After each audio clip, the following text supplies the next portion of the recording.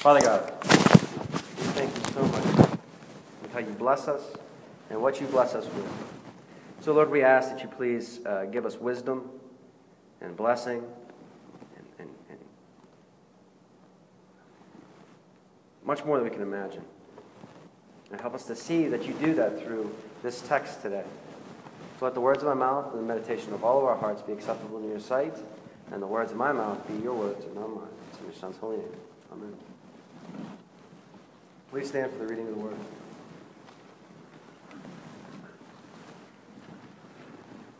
Again, the Lord spoke to Ahaz, "Ask a sign of the Lord your God. Let it be deep as Sheol or high as heaven." But Ahaz said, "I will not ask, and I will not put the Lord to the test." And he said, "Hear then, O house of David, is it too little for you to weary men, that you weary my God also? Therefore the Lord himself will give you a son. Behold, the virgin shall conceive and bear a son, and shall call his name Emmanuel. And he shall eat curds and honey, when he knows how to refuse the evil and choose the good. For before the boy knows how to refuse the evil and choose the good, the land whose two kings you dread will be deserted." Jesus is the Lord.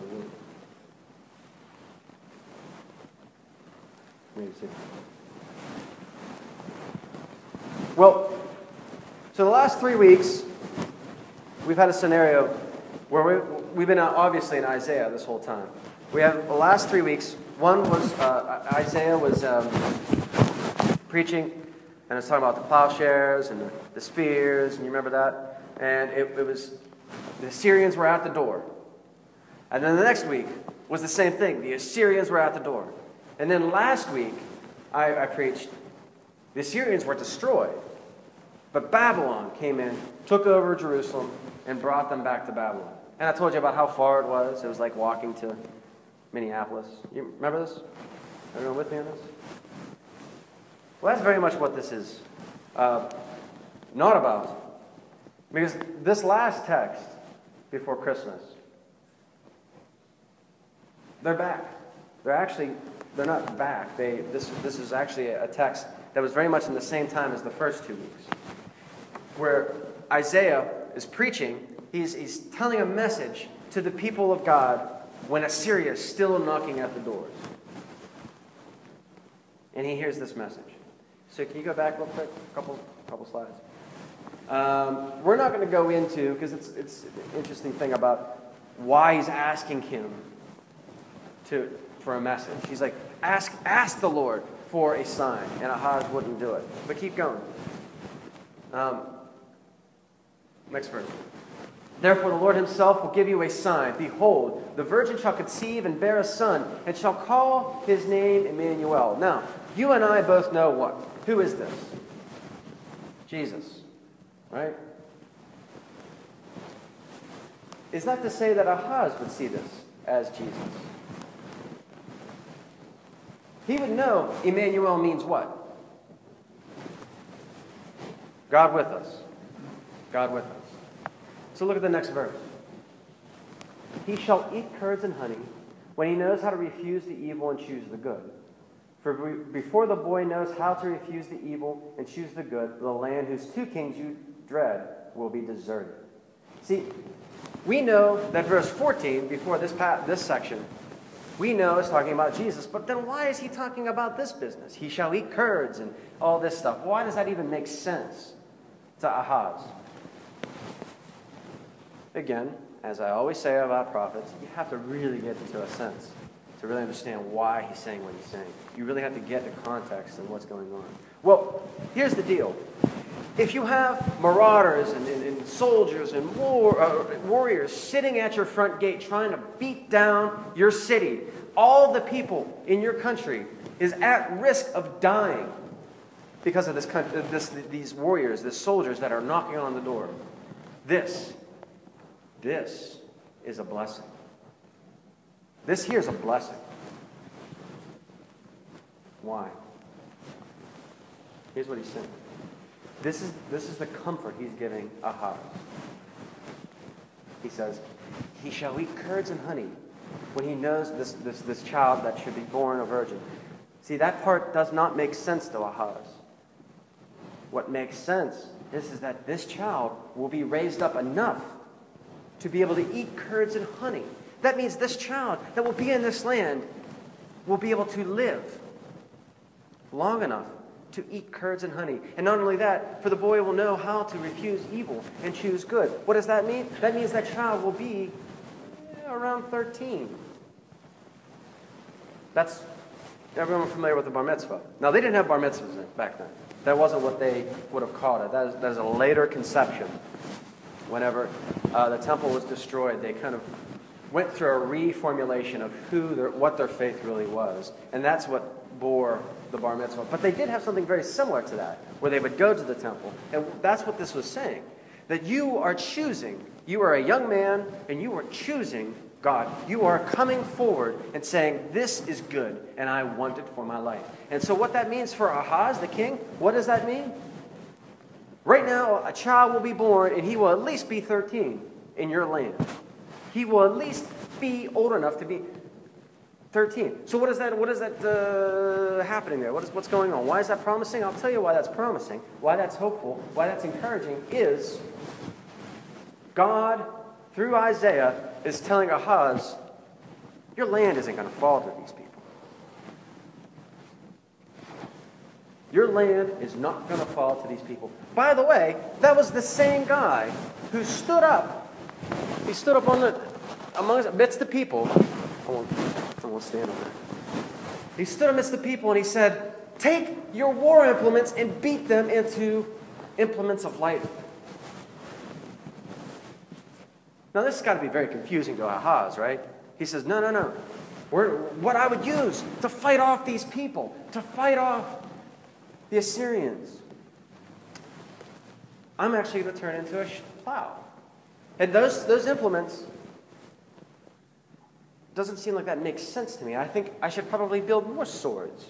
But yet, Isaiah is encouraging me that there are going to be children raised up in my land. Well, that's the end of the sermon, right? If that's what we're talking about. That the Assyrians, for Ahaz, was encouraging.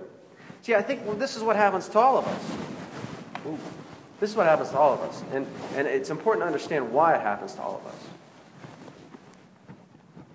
You see, Ahaz was shortchanging God. Because he didn't understand verse 14 and 13. This God with us, that shall be born a virgin. Let me tell you a story. As I'm sure you're aware, now this isn't a story about fly fishing. I told you I don't like usually doing that because not everyone really enjoys fly fishing. But I will tell you this story because it has to do not so much about fly fishing, but about our event preceding fly fishing. So can you turn to the pictures there? This is the third meadow of the Slough River. That's the Slough River. And I have to tell you, that river right there is about maybe 18 inches deep. And it has, that river, probably as you could stand, you could probably count maybe 50 fish. That's how clear it is, and that's how beautiful it is. And an 18-inch river is good flatfish. Good. You don't have to worry about wading in there in the water hitting. But that's not what I'm going to be talking about, by the way. This is why you go up into the Slough River. You go up into the Slough River. I'll show you that. 1 second there. You go up into the Slough River because it's untouched. It's about a 4-hour hike. Well, no, that's about 3 hours, we'll say. About a 3-hour hike to get to that point right there. So no one fishes it. And the fish are dumb. And so you want to go there. I mean, a fish that is caught all the time, because you don't keep this fish. It's an endangered species. You toss it back. The fish that don't see a human being, they're like, oh, there's some food, and they just, and you just catch a bunch of fish, and it's exciting. So that's why you would hike 3 hours into this region. Next slide, please. You see that mule deer behind us? You are in the midst of untouched land. Now that is a guy, he went down to the second meadow. But me and my buddy Kevin, we went up to the third meadow. See, his name's Augie. He's a pastor, Presbyterian pastor, friend of ours. Next slide. And there's all of us. See, me and the guy who was taking the picture was the one who hiked the next hour to go into the third meadow. I'm just kind of setting the tone of how kind of pristine this is. And there's us going from the hike down, the river's down at the very base of that mountain right there. But when we were walking right there, right around there, we started seeing signs posted. The only sign of human civilization outside of the fact that you see a path where people walked, it was the fact that there was signs posted on trees. Warning, bear. No. We kept going, me and Kevin. He had a can of bear mace. And that has a tendency to make you feel like you're 10 feet tall and bulletproof. It makes you feel like you can do whatever you want, right? Keep going. There's Kevin. He's got that's his fly rod. I know it looks kind of weird. But see, you'll notice something different about this picture. Next picture. It's starting to get dark. It is starting to get dark. Now, that is after we fly fished all day and had a wonderful day of fishing. And much like Jerusalem, at this time, we started to realize that we didn't allot enough time to get out. Because you see, these guys that we fished up the river, and all the other guys that went with us fished down the river. And whenever your mind is being distracted, you don't really think about your survival. It started to get very cold, and the sun started to go down. And we started taking pictures. This is the last picture right here. One more. Or maybe it's not on there. That's it. There was a picture of me. Proof that I was still alive whenever we started out. That picture of Kevin is the same, my buddy Kevin. Some of you folks probably have met him. He's been around here for a while. He was in my ordination service. It was he and I. We had about a 4-hour hike back. It was around 6:30, 7 o'clock when we started hiking back. And we had about an hour's worth of daylight left. And that was the last picture of daylight that you could really kind of make out. And we were walking out. You see, why I'm telling you this story is we were in trouble. That is no place to be. That is an untouched wilderness. That we saw wolves earlier that day. There was a couple pictures. There was bison everywhere. And there was signs of bears, like there was actual signs. Watch out, bear. And we were walking out, and all I had was one of those little pen mag lights, which, by the way, this will be the biggest endorsement I will ever give anybody in terms of, you want to hear a commercial for some sort of item that you should buy is one of those little tiny mag lights, because that thing was amazing. It held up, it was strong, there was enough light, and they're cheap. Get one. They'll save your life. Because when we were walking out, that's all we had was that and a can of bear mace that had some sort of reservation of life-giving elements to it.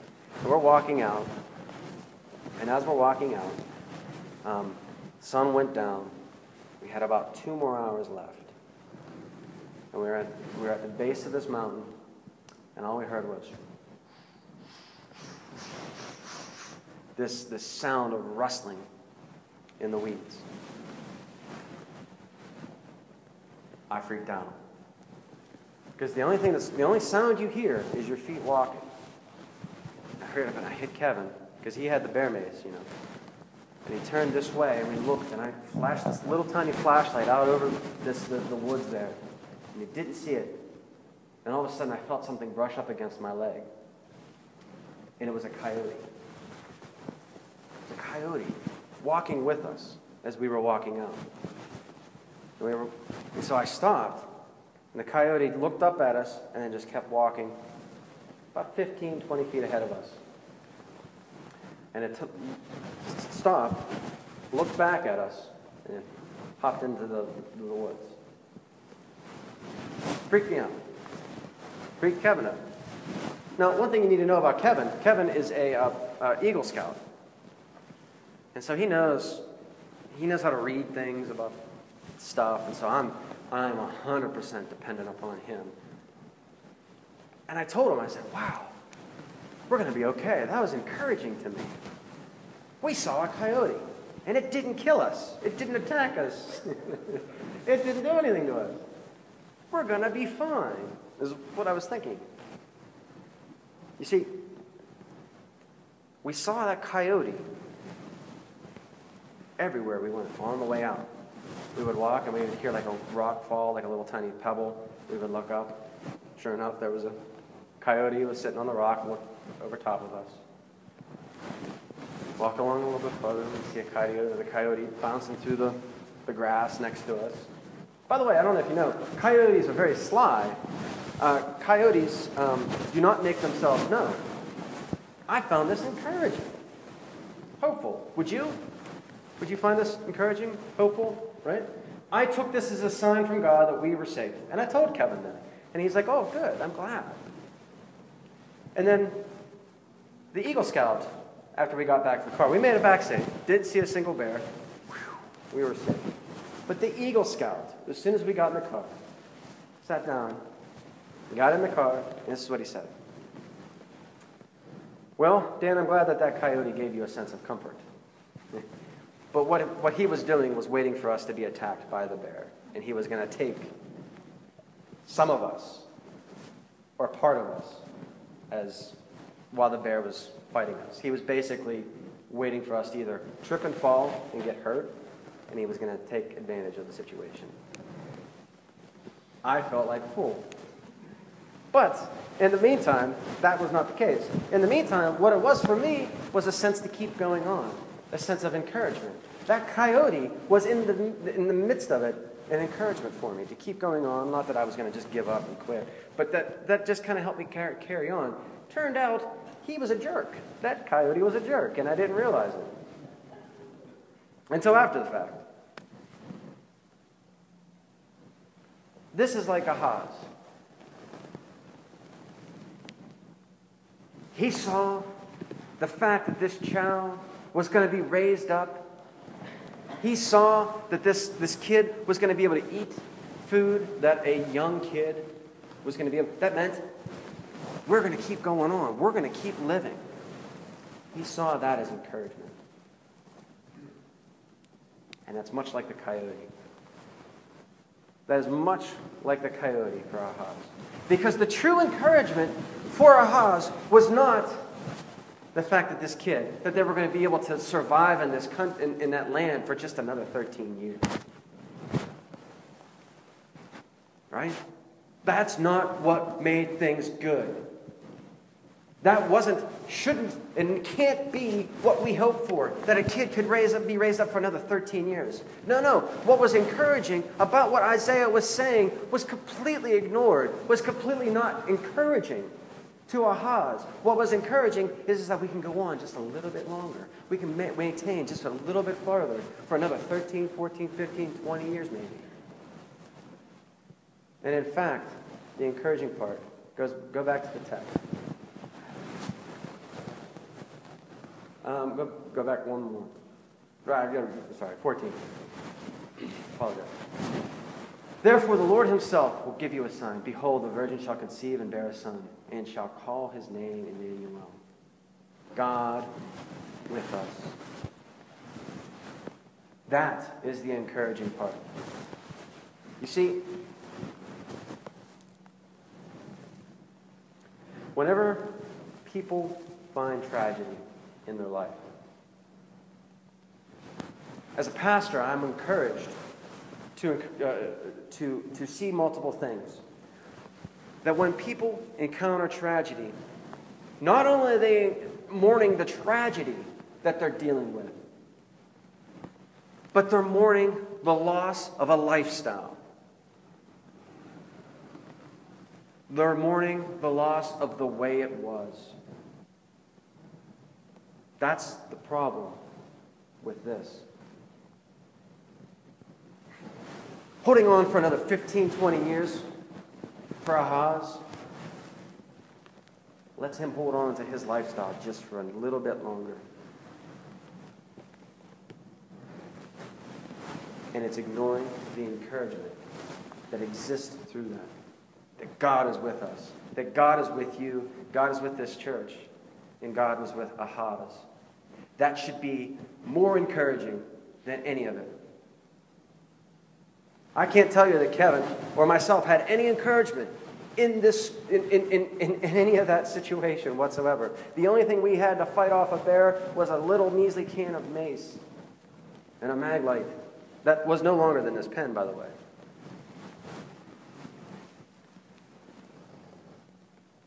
I can't say that there was encouragement there. But what I can say about this Christmas season, what I can say about where we're at right now in this church, is not what has gone before us, but that God is with us where we go from this point forward. That is a promise that carries us on. I have to tell you that with absolute certainty.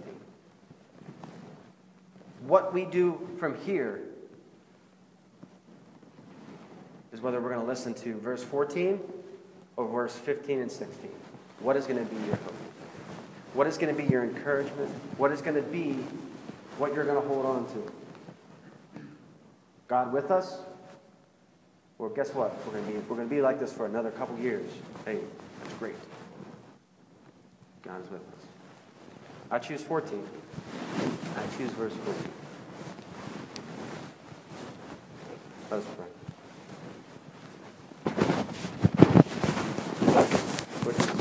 Living God, have mercy upon us. Let us love you and give our hearts and